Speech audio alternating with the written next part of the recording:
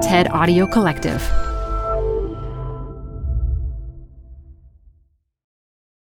Hi, I'm Debbie Millman. Canva is great for designing visual content for work, no matter what industry or department you work in. Nail your next presentation with Canva Presentations. Start with a professionally designed template and use it as a springboard for your design. It's a serious time saver. Time to present but can't be there in person? Enter Canva Talking Presentations. Record yourself presenting and add your talking head to your slides so your audience can watch your perfected presentation anywhere, anytime. Start designing today at canva.com. Designed for work. This episode is brought to you by Progressive Insurance. Whether you love true crime or comedy, celebrity interviews or news, you call the shots on what's in your podcast queue. And guess what? Now you can call them on your auto insurance too with the Name Your Price tool from Progressive. It works just the way it sounds. You tell Progressive how much you want to pay for car insurance, and they'll show you coverage options that fit your budget. Get your quote today at Progressive.com to join the over 28 million drivers who trust Progressive. Progressive Casualty Insurance Company and Affiliates. Price and coverage match limited by state law. To see your team achieve more than they thought they were capable of, that they will advance the organization further than you even imagined because they believe and they're grateful and they're inspired, it's all worth all the sacrifices. It always is. From the TED Audio Collective, this is Design Matters with Debbie Millman. For 17 years, Debbie Millman has been talking with some of the world's most creative people about what they do, how they got to be who they are, and what they're thinking about and working on. And now, some of those interviews appear in print in Debbie's brand new book, Why Design Matters: Conversations with the World's Most Creative People. It's coming out in February of 2022. In anticipation of the book, every Thursday we're going to be releasing an interview from the archives, in addition to our new episodes that come out on Mondays. We thought it would be fun for listeners to hear not only some great interviews, but also to hear how the podcast has evolved over the years. We're now up to 2015. In November of that year, Debbie spoke with the ethnographer and author Simon Sinek about leadership. Leaders set the environment and people respond to the environment they're in. Fact, right? And that's why leaders matter, because somebody has to create the environment. Simon Sinek, after the break. Hi, I'm Jake Shears, and I want to tell you about my new podcast, Queer the Music, that uncovers the anthems that have dominated dance floors and shaped queer lives. I'll be unpacking a different track each episode to discover the fascinating stories and backgrounds to each tune with the help of my brilliant guests. I had been advised by a media trainer to not come out. Love to see every kind of person say, sucking on my titties, because we all have titties. We got pelted, cups of water, tubes of toothpaste. That's Queer the Music with me, Jake Shears. Listen wherever you get your podcasts. Are certain people just born to be leaders? Or is leadership something that can be learned? Are there strategies and skills that we can learn from the likes of Martin Luther King, Steve Jobs, and other inspiring movers and shakers? Simon Sinek is trained as an ethnographer, and he has spent a ton of time thinking about leadership. His ideas are distilled in his latest book, Leaders Eat Last: Why Some Teams Pull Together and Others Don't. He joins us today in our studio in New York City to talk about his career, his book, and leadership. Simon Sinek, welcome to Design Matters. Thanks for having me. The first question I want to ask you is about your desk at work. Do you still have a Star Wars figurine on your desk to remind you of the importance of the rebel spirit? I do. So can you tell us a little bit more? Who is the figurine of? It's a little bust of Boba Fett. And so why do you have that there? You know, he sort of marches to the beat of his own drum. Why not Yoda? Well, I don't relate to Yoda. I don't see myself as an elder statesman. I don't see myself as the wise one. I sort of see myself as more like Han Solo or Boba Fett, sort of these rebel spirits. Plus, he's just cool. Are you excited for the upcoming release? It would be a lie to say no. I already have my tickets. Yeah. Yeah. It's going to be good. It's going to be great. I cried at the preview. At the preview, yeah. J.J. Abrams and Star Wars. It couldn't be a better combination. It's good. You were born in England. I was. But before you ended up in high school in New Jersey, you moved to South Africa, London, and Hong Kong. Why did you move around so much? It was my dad's job. What did he do? He worked in marketing for Standard Brands, which was later bought by Nabisco. So shredded wheat and kiwi shoe polish, that kind of stuff. Interesting combination of products. Yeah, I mean, packaged goods. So the family moved around, and it was a pretty great way to grow up. Lived on 4 continents by the age of 10 years old. People always ask me, don't you wish you had roots somewhere? And I was like, I don't know. My childhood is my childhood. I have nothing to compare it to. So do you have siblings? I do. I have a younger sister, and we're very opposite in our personalities, but we're very much the same in the sense that you can plonk us in the middle of something different or unknown, and we'll figure it out. That probably comes from the way we grew up. Do you think that all of those changes as you were growing up gave you a better perspective of the notion of change or uncertainty? I had to have. I mean, we are products of our upbringing. So my upbringing made me who I am. I'm very, very close with my family because we only had each other, because we kept moving. Grandparents were people we saw a couple times a year, and our friends would change every couple of years. So my sister and I are very, very close. And so I value things like close friendships. I value people that, despite the change I have in my life, that there are people I can confide in and go to. My family still being some of them. When you were a kid and you were moving around so much, did it impact how you saw the future of your life? Did you have different things that you wanted to be? What did you want to be when you grew up? No, I was a little kid like anybody else. First I wanted to be an astronaut, which I kind of still am. Yes, indeed. Yeah. I was inspired by Steven Spielberg and the movies, and I wanted to be a special effects supervisor, though I didn't know what that meant. And I was pretty resourceful as a kid, like even as a teenager, as a young teenager, maybe 12 or 13 years old, 14 years old. I wanted to be the special effects supervisor, so I called up a special effects studio in New York City and asked them if I could come and visit and learn. And they said, sure. And my parents drove me in one evening, and they gave us a tour, and they made special effects for commercials. And I mean, I've really never been asked this. I've never thought about it. But I guess, I was always impulsive, both good and bad. There's the impulsive side where, Simon, just focus on one thing. But there's also the side where if I wanted to do something, I just kind of went and did it. So that's a good example. You went to Brandeis University and studied cultural anthropology. Did you want to be a professor at that point, or a consultant, or a practitioner? No, none of those things. I was actually trying to build my own major. And I took one class in anthropology. I think I was a sophomore. It was called Culture and Cognition. And the professor, Professor Murray, he had such a passion for the subject. And it really sucked me in completely. And I declared right after that class, I abandoned making my own major and declared myself an anthropology major. And my interest in anthropology wasn't digging up bones, which is physical anthropology, but cultural anthropology, which is the study of people, culture. And where my colleagues were interested in things like the Bongo Bongo or some Amazonian tribe with 13 members left, my interest was much more urban Western culture. I was interested in the world that I lived in.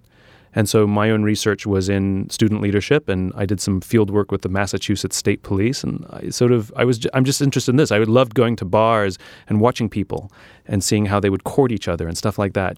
So I live as this anthropologist, just living my life, I guess. But you then went to City University in London with the intention of becoming a lawyer. Yeah. But you left law school to go into advertising. Yeah. So both, I have 2 questions. First, you wanted to be a lawyer, and second, you wanted to go into advertising. Yeah. So tell us about both of those. Yeah, I mean, when you graduate with a degree in cultural anthropology, I didn't want to be an anthropologist. Though, ironically, that's sort of what I do. That's sort of what you are now, it is. No, I decided I wanted to be a lawyer. Why? How do you wake up and decide, today I'm going to decide to be a lawyer? It wasn't that sudden. I believe in truth and justice and good and bad, and I wanted to be a criminal prosecutor because I wanted to put bad people behind bars. It was really very simple for me. It was, I guess it was an ideological thing. And I graduated college on the heels of, this will age me, O.J. Simpson. And I really became very disillusioned with the law in America, where it was about winning and losing. It wasn't about truth and justice. So I went back to the UK, where I think the legal system there, the criminal legal system, is still much more about truth and justice. Okay. The problem was I just didn't fit the culture. If you didn't wear a pinstripe suit to your interview, that could prevent you from getting a job, and I'm just not a pinstripe suit kind of guy. So I dropped out of law school, and this is how careers go. Our careers are accidents. I happened to be dating a girl who was studying advertising. She went to Syracuse and was an advertising major. So she sort of inspired me to get on that kick, and I dropped out of law school, came back to America, and went straight into advertising. So you went to work at Euro RSCG and then Ogilvy and Mather and then back to Euro. What was your role at those agencies, and did you enjoy it? Yeah, I had a good career in advertising. It was a short but good career. I went up the ranks pretty quickly, which was fun. I was an account guy, but really a strategy guy. And strategy and planning is amorphous category in the business. In some agencies, it's literally a strategy person. In other agencies, it's a research person. I always worked on relatively small accounts, which gave me a lot of freedom to kind of do more than my role as an account guy, which was great. I loved working and continue to love working with creative people. I consider myself a creative person and enjoyed it and quit to start my own little business at 28 years old. And you started your business in 2002. Quite an interesting time to start a business. Well, people say that. There's no right time or wrong time to start a business. If you start a business in boom years, sure, it's easier to find clients, but you have way more competition. If you start a business in lean years, it's much harder to find clients, but there's no competition. Pick your poison. There's no difference. They both come with their advantages and their challenges, and the fact that I did it right after September 11th was part of it. After September 11th, I had trouble going back to work in advertising because I felt my job was stupid. Tragedies like that sort of force you to have a lot of perspective, and I really struggled to make ads to sell stuff I didn't care about. So when you started Synack Partners, what was your intention? What kind of work did you want to do at that time? I cared much more. I cared much more about strategy. And even back then, my interest was internal inside the company. I never understood why when companies wanted to present their brand to the outside world, they would go ask customers what they wanted. It never made sense to me as a strategy guy. It made sense to me to go ask the employees who you were and what you stood for and what you believed and what you had in common and who you are when you're at your natural best, and then share that with the outside world. And so I was very different in the way I approached brand strategy, which is I actually spent more time talking to employees and some customers rather than only customers and no employees. It's really funny having this conversation. You start to see the pieces of the puzzle come together. It's fun.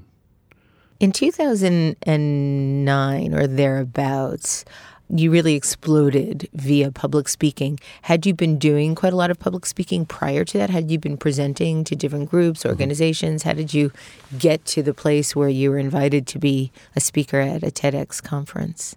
As a friend of mine said, it takes a long time to become an overnight success. Right. Yeah, I had been... It took 25 years. Yeah. I don't remember who said that, but some vaudeville actor said that. Yeah, I had been giving the Golden Circle, the Why speech for 3 years. I first articulated it in January of 2006. Oh my God, it's nearly 10 years. And so I'd been invited, people kept inviting me. It started off, if the history is kind of beautiful, I think. It's very organic. It was never a commercial or academic exercise. I had lost my passion for what I was doing. I know. You wrote in the preface, I'd like to share this with our listeners. Sure. You wrote in the new preface of the book that when you first discovered this thing called Why, it came at a time in your life when you needed it. It wasn't motivated by an academic or intellectual pursuit. You had fallen out of love with your work and found yourself in a very dark place. Yeah, that's true. And superficially, I should have been happy. I had my own business. I had fantastic clients. We did fantastic work. I made a living. And superficially, I should have been fine. I was living the American dream, except for the fact that I didn't want to wake up and do it again. And so I kept that to myself because I was embarrassed. I was embarrassed complaining that, I'm unhappy, all that privilege, all right? That, exactly. And so I kept it to myself, and I pretended that I was happier, more successful, and more in control than I felt. And that is unbelievably stressful. Isn't that an epidemic, though? I think so. And I think that Gen Y suffers even more than I did because of social media, that we're constantly comparing our lives to the curated, filtered lives that people put up on social media. And by the way, my friends are never as good looking. My vacations are never as great. My weekends are never as good. My food doesn't even look that good. And so we know, there's good research on this, that people who spend more time on Facebook, for example, suffer higher rates of depression than people who spend less time on Facebook. Well, they're calling Generation Z now Generation D, D standing for depression. Yeah. And so the pursuit of this thing called the Why started because a friend of mine came to me and said, I'm worried about you. Really? And when you have someone who cares about you offer you that safety net, it gives you courage to solve your problems. that gave me the courage to not only talk about Bagoa and figure out what was going wrong with me, and would talk to her on a regular basis in private of the struggle. And that's when I discovered this thing called the why. And it completely restored my passion to levels I'd never experienced. And of course, I did what anybody would do when you discover something beautiful. You share it with the people you love. I shared it with my friends, and my friends would want to share it with the people they love. The way the speaking started, I would literally stand in someone's apartment in New York City. You know, the people would sit on the floor around the bed, and I would talk about this thing called the why, and I would help people find their why on the side for $100. That's how it all began. So for my listeners who might not have read Start With Why should they start with why? So every single organization on the planet, even our own careers, always function on the same 3 levels. What we do, how we do it, and why we do it. It's based in the biology of human decision-making. It's not my opinion. It's just the way it works. Every single one of us knows what we do. It's the products we make. It's the jobs we perform. It's the obvious stuff. Some of us know how we do it. It's the things we write on our resumes. It's the things that we think make us stand out from everybody else who does what we do. But very few people can clearly articulate why we do what we do. And by why, I don't mean to make money or get a job. Those are results. By why, I mean what's your purpose, what's your cause, what's your belief? Why do you get out of bed this morning, and why should anyone care? And those who not only are the most inspired, but have the ability to inspire those around them, all have clarity of why. This is what draws us to them. And so this is what I was able to do, fill in a missing piece of the puzzle. And you very quickly after that got a book deal. No, it wasn't quickly. It took 3 years. Okay. So in 2009, 2 big things happened. You published Start With Why, How Great Leaders Inspire Everyone to Take Action, which became a New York Times bestseller. And you also gave a TEDx at Puget Sound that has ended up becoming the third, either the second or third. It was second. Now it's third. Okay. And the wonderful Amy Cuddy, her talk is spectacular. So good. She's number 2, and I love that. Becoming the third most popular TED Talk of all time. Yeah. And you did this all without a publicist, and initially you had very little press coverage. It really was very organic. It continues that way. I mean, neither of my books have ever been reviewed by any major newspaper. Why? I don't have a publicist. The publisher does some work, just that's what they do. Marketing, yeah. They do some marketing when the book first comes out. So I did do an interview on CBS this morning for Leaders Eat Last. But my work spreads organically. People share books with people they want to share it with. I'm very proud of that. It's because these books are statements of what I stand for, and they're statements of visions that I have for the world we live in, and those who share this vision read the book and share it with people who they want to inspire. And I like that. I only have one more question I want to ask you about Start With Why, because I do want to talk quite a bit about Leaders Eat Last. And Gen D. And Gen D, yes. In Start With Why, you talk about how we make decisions based on what we think we know. What's wrong with thinking like that? We all think we're experts, but we know so little information. And so we can only make decisions based on the information we have. But what if you only have a limited amount of information? This is why I like vision and the concept of why and looking way, way, way far ahead.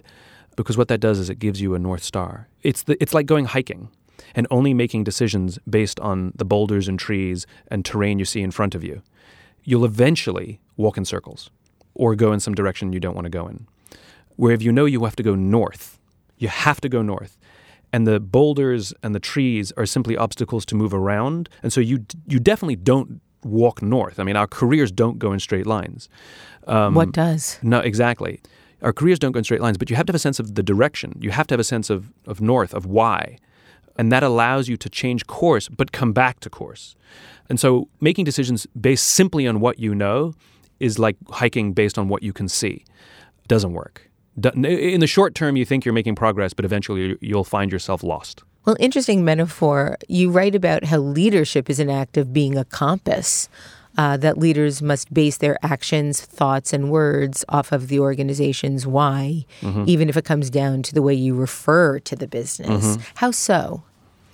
You can tell when someone has a sense of purpose because it permeates out of every pore of their being, every word that they speak. I'll just use myself as an example. I actually write the word inspire on my computer, and I have a picture of Martin Luther King on my desktop at home as the background. and Star Wars. You know, I love the color orange. I talk about inspirational stories. It's sort of like you know what I stand for, even if I don't tell you what I stand for, because it's everywhere, right? And I think people with a sense of purpose or cause, they can't help themselves. They dress that way. They act that way. They make friends that way. They like the movies that reflect that. They like the books that reflect that. They're drawn to people who reflect that. And they tend not to go to people who just serve them, but rather people they can work together, you know? This is what authenticity means. The big joke of authenticity is that, again, going back to what I was saying before, you know, companies hire consultants to help them be more authentic. That's hilarious to me, you know? It's absurd. It's like asking your friends, tell me how to be more like myself. Right. I don't know, just be yourself. The whole concept of authenticity is knowing who you are, being okay with who you are, and taking pride in who you are. As is. And letting who you are show up everywhere possible, whether you're a person or your company. It's the same thing.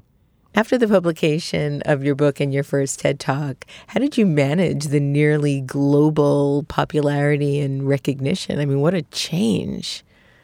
It's very humbling when people would recognize me on the street and stop me and I'd be like, what? And it was always amazing how people started to treat me differently.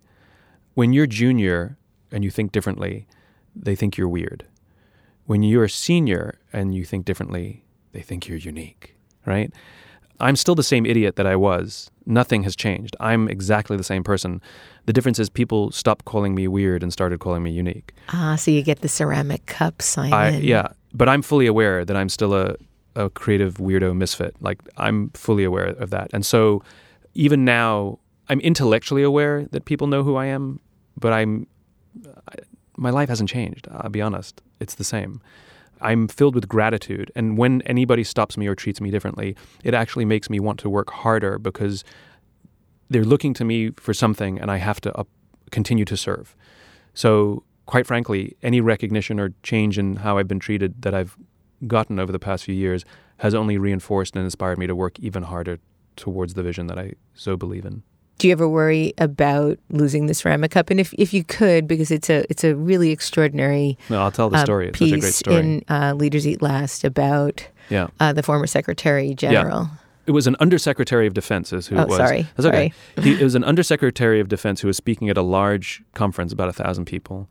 And he was standing on the stage giving his prepared remarks, and he took a sip out of a cup of coffee that he had in a styrofoam cup. And he stopped and looks down at his cup and he looks out at the audience. He says, you know, last year when I was still the undersecretary, I spoke here at this exact same conference. They flew me here business class. They had somebody to pick me up from the airport. They drove me to the hotel. Someone had already checked me in and they walked me up to my room. I came down the next morning. There was someone waiting in the lobby to take me to this same here venue. They took me through the back entrance, took me to the green room, and offered me a cup of coffee in a beautiful ceramic cup. He says, I'm no longer the undersecretary, and I flew here coach. And I took a taxi from the airport to the hotel, and I checked myself in. I came down to the lobby this morning and took another taxi to the venue. I walked in the front door, found my way to the backstage, and asked someone if they had any coffee, and he pointed to the coffee machine in the corner, and I poured myself a cup of coffee into this here styrofoam cup. He said, the lesson is, the ceramic cup was never meant for me. It was meant for the position I held. And once I left the position, they'll give the ceramic cup to the person who fills the position. And I think it's the most profound leadership story, which is as you get more senior, life does get easier and better. People give you gifts. They call you sir and ma'am. They hold doors open for you. You get upgrades. You get more money. People do nice things. And it's really good when we gain some sort of rank or celebrity or whatever form it takes. People are so nice and you get so much. But when you're out of the job, they'll give it to the next person. Like, you deserve none of it. And I think it's really important for people to remember that all of the gifts and goodwill that people bestow on us is not meant for us. It's meant for the position we hold or the thing we stand for. There's something a little bit heartbreaking about that. No, I think it's absolutely beautiful, because what it does is it means we're all equal. And what it means is every single one of us has the capacity to serve and give and be treated in a way that people are expressing gratitude. That's what that is. When people treat you differently, it's a way of saying, thank you, we admire you, you inspire us, you give us direction, whatever it is. You know, we line up, millions of people, hundreds of thousands of people line up to see the Pope. It's gratitude that you would stand in those crowds for a glimpse. And so he comes out and waves to say thank you. But the Pope is a great example, and you give a great example about how easy it would be for us as a culture to pay Mother Teresa or Martin Luther King the kinds of massive salaries that we pay some of the CEOs that ultimately ran our banking system into the ground.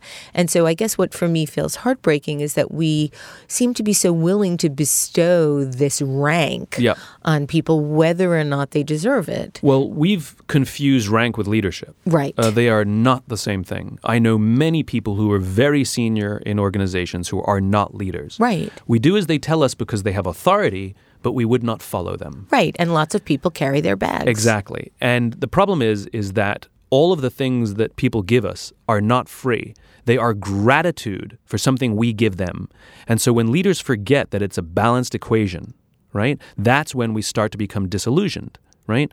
So as you said, the reason we have contempt, visceral contempt for some of the banking CEOs and other CEOs with their vastly disproportionate salaries and bonus structures has nothing to do with the money. Our anger is not about the money they receive. It's that they have violated their very anthropological responsibility as a leader, which is to take care of their people. We know that some of those leaders allowed some of their people to be fired or laid off so they could keep their ridiculous salaries or bonuses, or worse, they chose to sacrifice their people to keep their bonuses or salaries. There was a few years ago, Citibank announced record high layoffs. The exact same year they announced record high average bonuses. That's weird, you know? Or the companies who pay huge bonuses to the CEO when the company does badly. I thought they believe in pay for performance, you know? This is when we become angry or disillusioned or when there's strife. But when a leader upholds that responsibility, then we're totally fine. As you said, no one would have an objection to giving Martin Luther King a $150 million bonus, or Gandhi a $250 million bonus, or Mother Teresa a $200 million. We're fine with it because we know that they lived their life in service to the people in their charge, people they cared for. Leadership is not about being in charge. Leadership is about taking care of people in your charge. It goes back to the ceramic cup story, which is when you understand that the ceramic cup is being given to you out of gratitude for the service that you offer to the people in your care, then you can continue to enjoy the perks, understanding that they're expressions of gratitude. Just that when someone gives you a birthday present, go ahead and enjoy it. Say thank you, be grateful, and enjoy the new sweater. There's nothing wrong with enjoying the gifts that people give us, but we have to remember that they don't come for free. The perks of leadership are not free. They come at great personal sacrifice for the person who's in that leadership position. And the personal sacrifice is, I would willingly sacrifice my interests to take care of the lives of the people in my care. That's the deal. What motivated you to write Leaders Eat Last? Why some teams pull together and others don't? I went as a guest of the United States Air Force to Afghanistan. I was doing some work with the mobility forces. Those are the ones who, all the big heavy planes, anything that doesn't drop a bomb, basically. So the tankers, the cargo planes, even Air Force One, they're all part of the mobility forces. And the general in charge said, you know, Simon, you've gotten to know us quite well. I'd be really honored if you would go and see our men and women perform their duties in theater. Would you be willing to go to Iraq or Afghanistan? So I said, sure. I didn't tell my parents because I didn't want them to worry. I told them I was going to Germany, true. I told them I was going away with the Air Force and would be out of touch for a while, true. I just didn't tell them I was going on to Afghanistan. And it was a very intense trip, to say the least. I had no responsibilities there. I was going as an observer, and they wanted me to fly on a bunch of different missions. And I went with 2 escorts, 2 officers who accompanied me. We left from Dover Air Force Base in Delaware and flew to Ramstein, Germany, and then caught another plane and flew to Bagram, Afghanistan.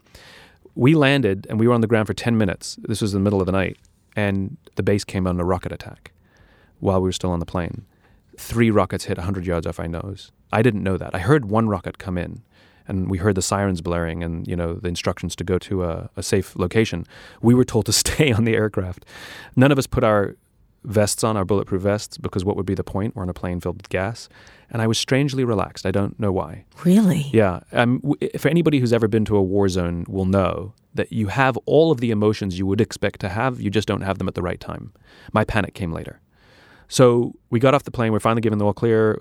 We found an airdrop mission that was leaving first thing in the morning, which is great. So we got about 2.5, 3 hours of sleep.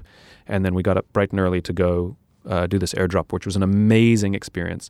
We flew out on a big C-17 cargo plane about an hour and a half, 2 hours out to the middle of the country, dropped down to 2,000 feet. The back doors opened, and we watched all the cargo slide out the back and parachute down to resupply an Army forward operating base. It was incredible. And then we flew back to base, and now we could leave the country. We've done our primary mission.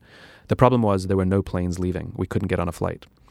And it was only Saturday, and the next plane that we could maybe get on, because it's not a guarantee, would be Tuesday.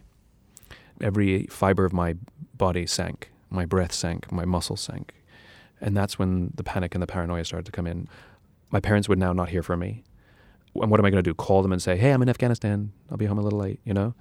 And I became unbelievably self-involved. I became obsessed with one thing and one thing only: my safety, my comfort, my security, and I didn't care who had to twist themselves in knots to get me what I wanted. I remember the feeling. I remember talking to a public affairs officer. He said, I can get you on a flight to Kyrgyzstan, but you don't have the right visa. And I literally pointed my finger in his face and said, you get me on that plane. Now, I don't talk to people that way. And I could see myself. I could feel myself being that person that we've all worked for in our lives, you know, the person who only cares about their promotion and their advancement, and they don't care how many knives in our back that they have to climb. I was becoming that person, and I could feel it. We went back to our quarters, and I lay down, and my head was racing. I became absolutely paranoid. I was convinced there was going to be another rocket attack, and I was convinced it was going to land on me. I mean, I was convinced of it. I was convinced that my parents would find out that I was in Afghanistan when an airman went and knocked on their door. Convinced. I closed my eyes, but I couldn't sleep because my mind was racing. One of the officers I was with, Major Throckmorton, he said, I'm going to see if I can find us another flight, and he left. And the other guy I was with, Lieutenant Colonel Wyatt, he said, well, I'm going to go to the gym then. And he went to the gym. Thinking I was asleep just because my eyes were closed, he turned off the light. And I lay in that bed, my mind racing. All I wanted to do was go home. I regretted being there. I regretted saying yes. I didn't want to be a part of it anymore. And I was completely helpless. I was completely paranoid. I was depressed. I mean, I was living a life compressed into 24 hours. And the strange thing is I had a great day. And I started to realize that this is what it means to live an unfulfilling life, where we confuse happiness with joy. We confuse excitement with fulfillment. We confuse winning a big business or getting a big salary or getting a big promotion with actually being fulfilled in the work that we do. We can confuse those. Because I had an incredible day. I had an experience that most people will never have in their entire lives. It was amazing and exciting and fun, and I didn't want to wake up and do it again the next day. I just didn't want to do it. I'm in the purpose business. And so I realized that one of the reasons I felt this way was because I didn't have a sense of purpose. I didn't have a reason to be there. So I started to invent one. You're here to tell their story and come back home. And it lasted for like 5 minutes, and then it would peter out, and I was paranoid and depressed and hated everything again. And so I gave up. I lay in that bed completely depressed, and I gave up. And I decided that if I'm going to be stuck here, I might as well make myself useful. And I decided that I would volunteer. That if they wanted me to speak, I would speak anywhere as many times as they like. I'd met some amazing people while I was there, and I wanted to help them. So I decided that if I was going to get stuck there, I would volunteer to help. I would carry boxes. I would sweep floors. It didn't matter to me how menial the labor was. I wanted to serve those who served others. Upon this decision, I felt fine. This amazing calm came over me. I was even excited to stay. It was amazing. This is what purpose is. It's the desire to serve those who serve others. And that's what gave me this calm. As if it were a movie, the timing was uncanny. Having just come to this conclusion, the door flies open. Major Throckmorton walks in and says, I got us on a flight. There's been a flight that's been redirected. We can get on it if we leave now. We have to leave now. If we don't leave now, they'll leave without us. We got to go now. Where's Matt? And I'm like, he's at the gym. So we run to the gym. We get Matt off the treadmill. We run back. There's no time for him to shower. He puts on his uniform. We grab all our stuff, and we literally run out of the door.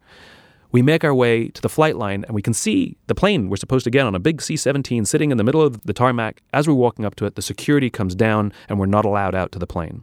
Why? As it turns out, there was a fallen soldier ceremony happening somewhere else on the base, and out of respect, everything stops while it happens. And so they wouldn't allow flight operations to happen or anything to happen at this moment. And so we sat on the curb and we waited. And I told the guys what I went through in the bed just moments before. I cried like a baby as I relayed the story. And there's one thing a lot of people don't realize about the military, which is crying is just fine. Interesting. I did not know that. As soon as the security cordon went up, we walked out to our C-17. We would be the only 3 passengers aboard this empty aircraft, and the crew, of course, but we were the only 3 outsiders. The reason the flight was redirected is because we would be carrying home the soldier for whom they just had the ceremony. And so we stood on the plane, and the soldiers brought on the flag-draped casket. They placed it in the middle of the aircraft. We all stood at attention while those soldiers gave a slow 8-count salute. They turned off the aircraft and walked off, and we could see them hugging and crying as they walked out of sight. The Air Force crew got to work and strapping down the casket to the aircraft. It was a 9.5-hour flight back to Ramstein, and I slept this far away, a few feet away. You know, as soon as we got into the air, we all staked out a piece of real estate, you know, so we could get some sleep. Laid out our sleeping bags on the floor of the aircraft, and I slept, 4 or 5 feet away from this casket, going back to Dover, back to where we started. And on every other flight, we talked, we joked. Barely a word was spoken for 9.5 hours. On every other flight, I visited the cockpit and hung out with the crew. I didn't visit the cockpit once. And I'll tell you, it was one of the proudest experiences of my life, because having just had that experience that I had the great honor of bringing someone home who understands service way better than I ever will. It affected me, Our final mission home was what they call an AE mission, which is an aeronautical evacuation, which means flying the wounded home. And so we were bringing wounded servicemen back from Germany back home. There's about 30-something wounded warriors, of which there was 1 Marine in what they call CCAT, which is critical care, and they have a team of doctors devoted to that one patient. I mustered up the courage to go back and talk to the docs, and he was in an artificial coma. His buddy stepped on an IED and was killed. He took the shrapnel. He had 2 broken legs, 2 broken arms, shrapnel in his chest, punctured eyeball, broken eye socket. I'd not seen a body like that before, and the docs were amazing. They walked me through and told me about his wounds and about all of the critical care innovation that was happening from these kinds of things. In other words, that were making their way back to civilian hospitals. And even when they're injured, they're still giving back to us. The doctor happened to be a reservist out of Austin. He works in an ER in Austin. And having just gone what I had gone through the past 24 hours, I asked him a question I don't think I ever would have asked him ever before, which is, you're a good guy. You save lives every day for a living. I said, do you have a different sense of fulfillment on these missions than you do back home? And he said, there's no comparison. He said, back home, 90 to 95% of the people who come through the ER are either drunks or idiots. That's what lands them in the ER in the first place. He says, there's not a single drunk or idiot here. He says, the honor I have of taking care of these people does not compare. It changed me. It affected me. I became obsessed with trying to understand where that kind of deep sense of trust and love and loyalty and desire to take care of each other comes from. It's not like that in private sector. I mean, occasionally. We call each other coworkers or colleagues. They call each other brother and sister. And it's not polite. It's how they view each other. It's not that they sacrifice. We thank them at the Air Force. Thank you for your sacrifice. No, it's for their willingness to sacrifice. Thank them for their willingness to sacrifice. Because we are not willing, they are. We all have to make sacrifices sometimes, and sometimes we're forced to. They choose to. None of us choose to. You think I chose to go through depression to find the why? No way, right? They choose to put themselves at risk. They choose to leave their families. Their families choose to live this difficult life because they believe in something bigger than themselves. And so Leaders Eat Last was born out of this experience, my desire to understand where trust and cooperation came from, because I thought it was the people, and I learned that it's not. It's the environment. And if you get the environment right, that kind of intense trust and cooperation can exist in any organization anywhere in the world. And that's what I attempted to try and dissect. It's a remarkable book. I was astounded to read that only 20% of Americans love their jobs.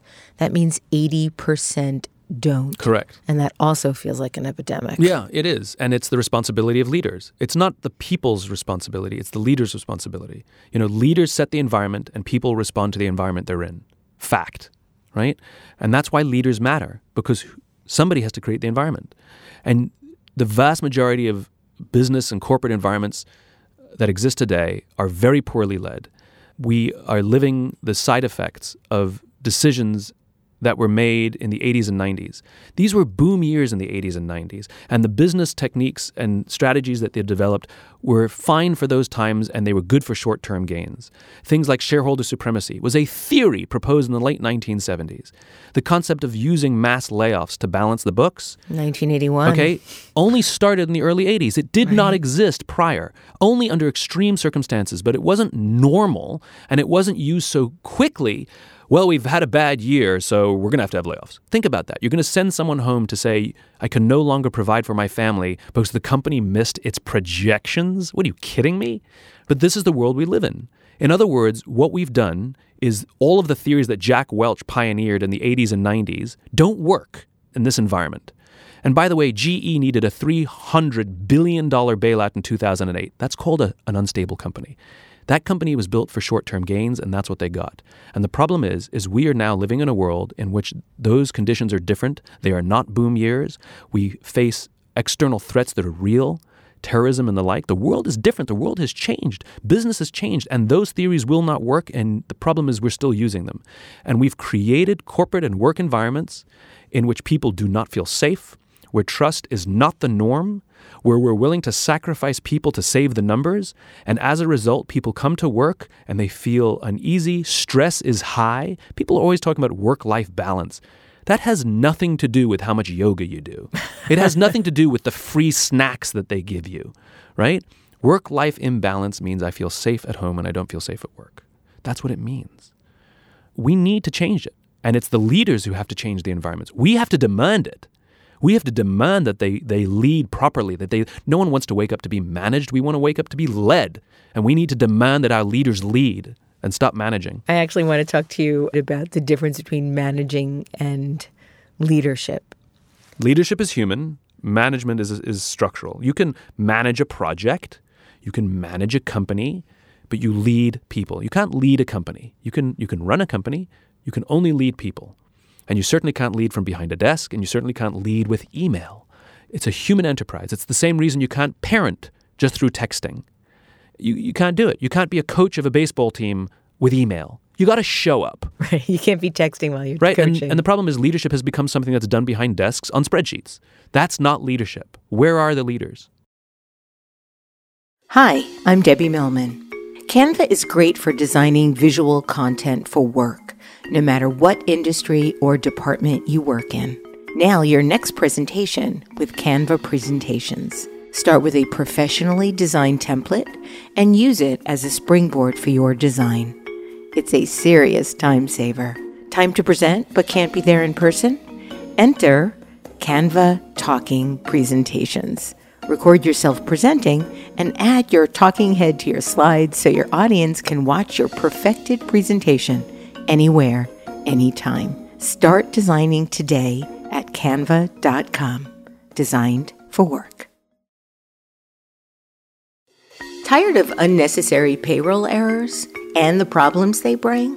Like employees missing bills because of shorted paychecks, managers taking the heat from angry employees about those shorted paychecks, HR and payroll teams clocking late hours to correct timesheets, expense mistakes, missing overtime and sick days. All of that is so unnecessary. Pump the brakes on payroll errors for good by putting employees in the driver's seat. With Paycom's Betty, employees do their own payroll. Betty identifies errors and guides employees to fix them before submission, right in the app. Because no one can afford for payroll to be wrong, and no one knows when their pay is wrong or right better than employees. So why not let them fix payroll problems before they become problems? When you get payroll precision every time, unnecessary payroll hassles become, well, unnecessary. Manage the process to make payday right for everyone with Paycom. Learn more at paycom.com/soundrise. That's paycom.com/soundrise. You write in Leaders Eat Last that you know of no case study in history that describes an organization that's been managed out of a crisis. And then you quote Bob Chapman, CEO of Barry-Wehmiller, who states, "No one wakes up in the morning to go to work with the hope that somebody will manage us. Every single one of them has been led." What are the fundamental differences between managing and leading? Because I think we are living in a culture now where they have almost become interchangeable. They unfortunately have become interchangeable. Just to repeat, leadership is a human enterprise. It's not about being in charge. It's about taking care of those in your charge. It is the same responsibility as a parent or a teacher or a coach. They're all the same things. They're all leadership positions where you take responsibility that the people in your charge will learn confidence, gain a skill set, have the opportunity to try and fall and try again, and discover that they are capable of more than they thought they were capable of. They cannot do that without someone who says, "I believe in you." They cannot do that without someone who says, "I will teach you." They cannot do that without someone who says, "Try again," right? It doesn't exist. And so that's what leaders are. And not everyone's cut out to be a leader, and that's okay. Leadership is very difficult, and it comes at great personal risk. That's why you have to really, the first criteria of being a leader is you have to want to be a leader. Right? You can't just be promoted and ta-da, you're a leader. No, that's not what it is. It's a responsibility. If you're going to speak out against injustice, if you're going to stand up to protect your people, if you're going to say, no, there will not be any layoffs in my department. If you need to save 10%, I'll save you your 10%, but not at the expense of my people. You may lose your job. The risks are real. Absolutely. If you want to lead, you could get in trouble, or or you may not get credit for the things you do. All of these things are real, and the risks are real, and the time and energy that you're going to be asked to invest is real, and you will not get that time or energy back. Once it is spent, it's gone. It's not like money.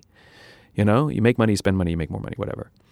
It's very hard work, just like being a parent. The sacrifices that you will make for this child. For what? What's the reason we do that? Because the joy of seeing someone in your care do something beautiful your 5-year-old shares with your 4-year-old. Your kid graduates school, gets a job, gets a promotion, gets married. All these performs in the show, all these little glimmers, and you sit back and you realize it was all worth it. Leadership is the same.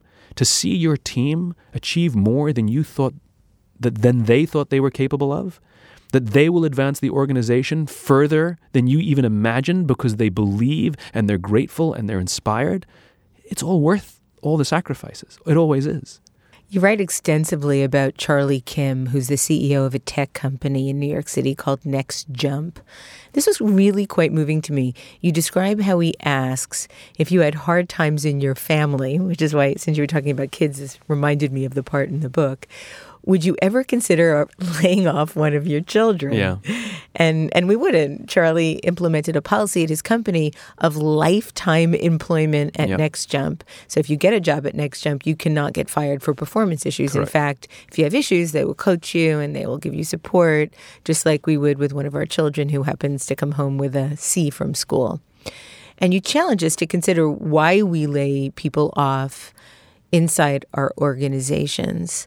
But wouldn't a guarantee of, and this is just playing devil's advocate for a moment, it's not about firing your children, but wouldn't a guarantee of lifetime employment enable certain people to coast? Isn't that why so many people have issues with tenure in academia? Let's be clear. It's not a charity, and they have responsibilities, and they have goals that they have to hit. If they don't achieve those goals, sometimes they move them around to get more coaching and get more. So there's still all of those things exist. And the reason Charlie implemented that was because they were coming close to their fiscal year, and he noticed that the mood in the office had changed, that there was this weird tension and productivity went down. And when he pulled somebody aside and said, "What's going on?" they said, "Well, they're afraid because if they miss the numbers, they're afraid that some of them will get laid off because that's normal, right?" And Charlie thought that was disgusting. And so the quickest way he thought to eliminate the fear was to eliminate the fear of the layoffs. Well, it's such an interesting... So he got rid of the layoffs. He just announced that there will be no layoffs. Now, the difference between Next Jump and most other companies, it is unbelievably hard to get a job at Next Jump. Because if you're going to give someone lifetime employment, you want to make sure that they are good fits for your culture. You want to make sure that the people who are going to work with them like them. You're going to make sure that they're open to being coached, that they're coachable, that they want to grow as human beings. It takes months and months and months to get a job at Next Jump because they're really, really careful who they let in. Other companies, because they lay off people so easily, you can have one or a couple interviews and, 2 days later they offer you a job. Nobody knows each other. They asked you a few questions, looked at your resume, compared your resume to someone else. Maybe you had a cup of coffee and you had a good day. Like, we don't know that they're good people. We just know that they're good interviewers, Yes. And we're like, well, if it doesn't work out, we'll just let them go. No. Because it's not an option, NextJump hires very carefully. And so if all companies, let's say if it was against the law to lay people off to save numbers, you'd see that the HR policies and the hiring policies that companies implemented would be drastically different. It would work just fine. Would people coast? Of course people would coast. There's always a couple. Just like in the system that we have now, that there are people who are politicians who will stab each other in the back or blame someone for something because they don't want to put themselves at risk for layoff. Which would you rather have? Somebody who coasts a little bit as long as they don't get in the way, or somebody who actively destroys your culture to save themselves? I mean... Toxicity. Yep. And by the way, that's the definition of a toxic leader, a high performer with low trust. I learned that from a Navy SEAL. Interesting. High performers with low trust are toxic leaders. The Navy SEALs, one of the top performing organizations in the world in what they do, would rather have... We all want high performers with high trust. That's the gold standard. They would rather have a medium performer with high trust, sometimes even a low performer with high trust, over a high performer with low trust.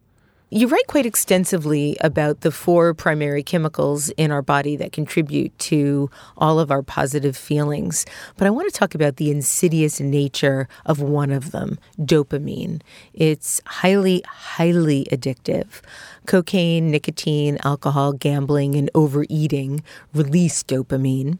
So does texting, email, the number of likes we collect, and what we refer to as the ding, buzz, or flash of our phones that tell us we've got mail. Why does this provide a dopamine rush? I understand the cocaine, nicotine, alcohol, those are all chemical components we're putting into our body, but why did these interactions with gadgets do that as well? The comparison is best made to gambling, which is not a chemical we're putting in our body. That's true. The comparison is best made to gambling. So when you play a slot machine, we know what we're after, which is 3 sevens. Makes you rich, right? So you perform a behavior that gets you towards the thing that you want. You put a coin in the machine and you pull the handle. And you get 1 7. That little, like, oh my God, I nearly got it, right? That's dopamine, right? And so it Isn't makes... that hope? No. Okay. So what that does is it makes you repeat the behavior because you're getting close. So you put another coin in the machine and you get sort of the bottom of 1 7 and the top of another one. You're like, right? Or you get 2 sevens and half of another 7. You're like, oh, just missed it, right? And so what happens is you keep going, you keep going. Well, we all want to feel valued and we all want to feel loved. So when we get a ding, it's like, someone likes me, right? And that's what the texting does. That's what the likes do. That's what the buzz, the beeps. It's not the email per se. It's the inbox. We all hate all the emails we get. What we love is the bing, right? You can't help yourself. It's like it's evidence. It's and like we've all had it where if you're feeling a little depressed, you send out 10 texts hoping to get one back, right? Bing, bing, bing. You because it makes you feel good, but it's artificial. Or at least it's short term. It doesn't last. It's not artificial. It's real. It just doesn't last. It's very short term. It's a hedonistic treadmill. It is a bit of a hedonistic treadmill. Real relationships are based on trust and emotion and oxytocin and serotonin. The dopamine is just a short term hit. That's all it is. And so the problem is that there are too many things. It's not a bad thing. It's when it's out of balance. Like alcohol is fine. Too much alcohol is bad, right? Gambling's fun. Too much gambling is bad. Texting and social media are great. Too much of it can be destructive like any other addiction. Like any addiction, in time it will waste time, waste resources, and destroy relationships, right? There is a subconscious reaction when we put our phone on the table, when we show up to meet someone for lunch or dinner. What it basically says is, you're not the most important thing to me right now. And they can feel it. And turning your phone upside down is not more polite. No, it isn't. We've all had the experience where someone pulls out the phone when you're with them and you either feel stupid or you pull out your phone. It's like an automatic response because it's horrible when we're with someone. Or my favorite is when you're talking to them and they're going, and they say, you're listening? They go, and they repeat back everything you said to them. That's not listening. Hearing the words that were spoken is not listening. Listening is making someone feel heard. And that requires looking them in the eye and going, I hear you. Got it. Right? Daydreaming isn't listening either even if you're looking in their eye, right? So why especially with the digital natives now, why are we behaving like this? So, and this is one of the reasons it's contributing to the high rates of depression in young people. Right. Right? They're not practicing learning to make relationships because they're so and I include myself, we're so attached to the device. You see people walking, holding their devices wherever they go. And now I started to see the younger kids, you can't see, but sort of girls walk like this with like their arms cocked and the phone right here. And guys walk like this, as if they're in the prone position, ready to send a text. It's not even at their side. It's like up and ready to go. Or they drive with their phones in their hands. They drive with their phones in their hands because, again, it's an addiction. Now, let's go backwards. Almost all alcoholics discovered alcohol when they were teenagers. When we're very, very young, the only approval we need is the approval of our parents. And then when we go through adolescence, we change. We now start to need the approval of our friends and our peers. This is very, very important. Frustrating for our parents, but very, very important because it allows us to acculturate outside our immediate families. And it doesn't change for the rest of our lives, right? It allows us to have friends outside our immediate families, right? And make relationships. It's a very tense and anxious, stressful time, adolescence.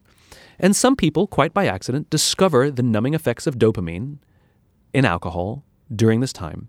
And it helps them overcome the stresses and strains of adolescence, and that becomes hardwired.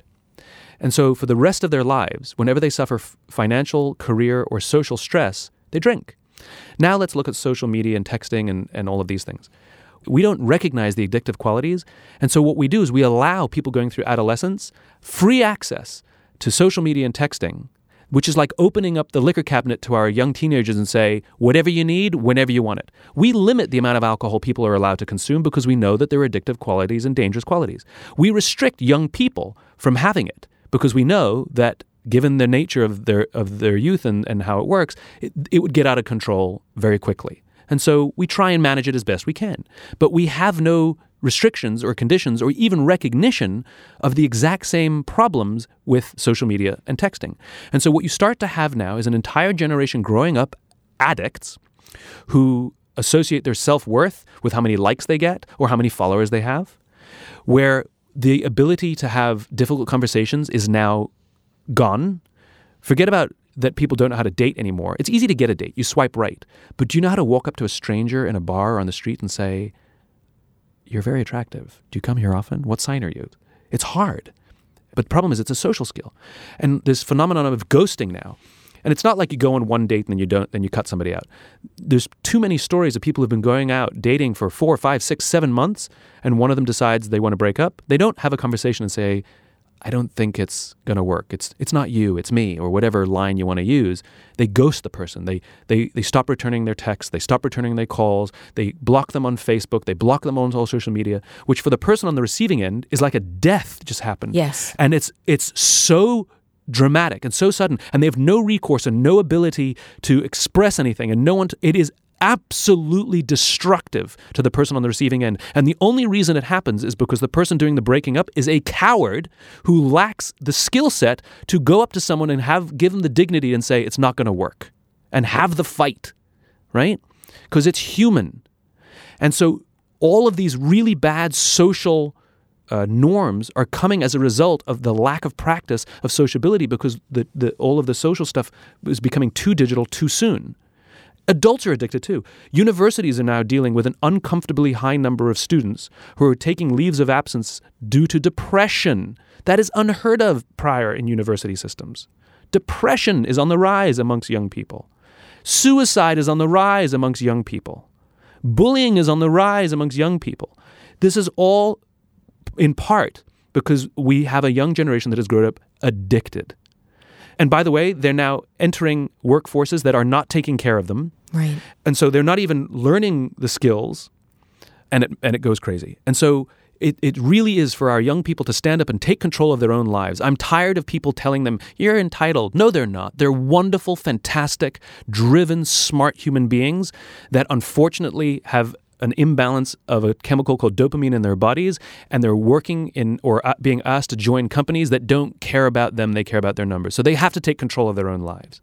And what I ask them to do is take little, small steps to start to undo the effects of dopamine. And what is that? What can they do? What can we do? Because I'm guilty as charged. Some of them are very easy. Leave your phones in your bag. Leave your phones at home when you go out with your friends. Who do you need to talk to when you're with your friends? Or everybody hand their phone one to the left. And so you don't even have your phone. Just like alcoholics get rid of the phones, just like alcoholics get rid of the alcohol in their home because we can't trust the willpower, because it's addiction, so too can you not just put it next to you and say, well, I'm not going to check it. Rubbish. It buzzes or beeps, you're checking. Oh, people fake going to the bathroom to do it. Exactly. So if you hand your phone one to the left, you don't have it. I do it in meetings. I take everybody's phone away, and everybody gives me a dirty look for the first 5 minutes, and then you know what happens? Everybody relaxes. Well, it's interesting because they talk. Oh, they talk, but you have to go through that withdrawal. I mean, the withdrawal is really hard. And charge your phone in the living room, not in your bedroom. Don't, because the first thing you do is wake up and look at your phone. Or worse, you wake up in the middle of the night and you check your phone, right? It affects sleep, so that makes us even weaker too. It's not that the device is bad. It's that the device is out of balance. Every now and then, delete Facebook app from your phone. Delete the some of the dating apps from your phone. Just give them a break. You can download them again later, because the problem is we're on them all the time. Spend time with your friends without phones. I mean, like, go to someone's house or apartment or whatever, and either leave your phone at home, because who are you calling? Or everybody agrees to turn their phones off and put them in a bucket in the door, and just enjoy your friends. Even if you're watching movies, it doesn't matter. But don't you think that people will have a sense of panic without that? Of course they do. That's called withdrawal. Right. But it only happens for a little bit. You'll get over it. I've been practicing. I now charge my phone in the living room. I now don't, when possible, I don't take my phone with me out for dinner with friends. And if I have to bring it, I leave it with all the ringers off somewhere I can't get to it. I put it on a shelf, I put it in a pocket, and I've dramatically noticed the difference of how much more present I am with my friends. And not only do my friends appreciate it, I feel better. I'm enjoying my friends more, and they are trusting me more as much as I trust them more. And so for anybody who's finding short-term ways to overcome the feelings of anxiety by putting up pretty pictures on Instagram, that's fine, do it. But remember, that's not self-worth. Self-worth comes from your friends saying, I love you. I need you in my life. I don't think I would be the person I am without you, because you're there for me, and you give me attention, and you give me time, and you look me in the eye, and you make me feel valuable, and you make me feel valued, and you make me feel like I matter. You write how your favorite definition of love is giving someone the power to destroy you and trusting they won't use it. Magnificent. And when we talk about being vulnerable, this is what we mean. That we are willing to share our insecurities. We're willing to put ourselves in a position where someone could hurt us. That we're willing to turn left knowing that someone else is looking right. It's the reason we sit next to people we know when we go to the movies. We don't sit apart and we don't sit next to strangers. We leave empty seats. It's because it feels safe, right? It's the reason our children are always touching us, and it's important to hug our children because it makes them feel safe. You know, putting your arm around someone and saying to them, I think you're awesome, matters. I'm not saying do it all in one day. The reason we call it vulnerability is it should be done slowly. It's a dance. And you get to the point where somebody knows so much about you. They literally could say one thing to you that would hurt you so deeply, but they don't, just like you wouldn't to them. And even if you stop being friends, you still wouldn't. And the pursuit of any great relationship is to find that. Even in a company, in our companies, great leadership is when we're giving the company the power to destroy us and trusting they won't use it. Letting them know that we're not good at everything. Letting them know that we broke something or we screwed something up or we lost some money. Letting them know we pissed off a client. Letting them know that we have weaknesses. Letting them know that we don't know what we're doing and we're insecure and we're shy and we're scared. And they say, okay, so we'll take care of you. As opposed to the fear that we have of being vulnerable, even with our companies, for fear that it'll hurt us. The goal is to build all of our relationships, professional or personal, where we can feel that someone could destroy us and we feel totally, totally wonderful and safe in that space. Simon Sinek, thank you so much for coming on Design Matters today. Your book is remarkable. Both of your books are remarkable. Simon's latest book is Leaders Eat Last, Why Some Teams Pull Together and Others Don't. You can read more about Simon on his site, startwithwhy.com. This year, we're celebrating the 10th anniversary of Design Matters. I'd like to thank you for listening. And remember, we can talk about making a difference, we could make a difference, or we can do both. I'm Debbie Millman, and I look forward to talking with you again soon. Debbie's new book, Why Design Matters, Conversations with the World's Most Creative People, is coming out in February of 2022. Design Matters is produced for the TED Audio Collective by Curtis Fox Productions. Interviews are usually recorded at the School of Visual Arts Masters in Branding program in New York City, the first and longest-running branding program in the world. The editor-in-chief of Design Matters Media is Emily Weiland.